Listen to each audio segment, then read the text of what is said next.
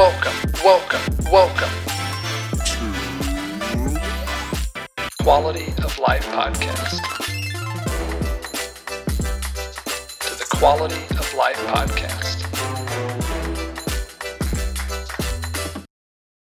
Hi everyone, I'm Kristen Nichols, the District Behavior Coach at Life School. Today I'm going to be talking about the life leader attribute, self-managed. Self-managed is taking responsibility for one's own behavior and knowing when and how to modify behavior for the well-being of self and others. One of the questions I ask myself, what new skills and knowledge do I need to be successful? As I'm working from home, structure and a disciplined lifestyle are important. I knew I needed to foster good habits and systems for my home environment to accomplish my daily task.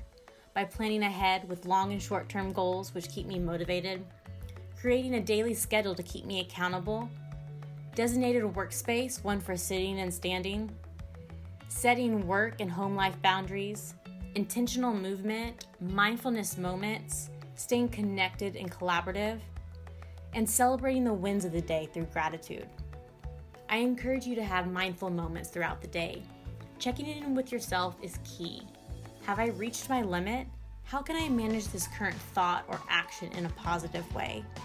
Hitting the pause button and taking a moment to breathe deeply can help you relax, reduce tension, and relieve stress at that moment before responding to a situation.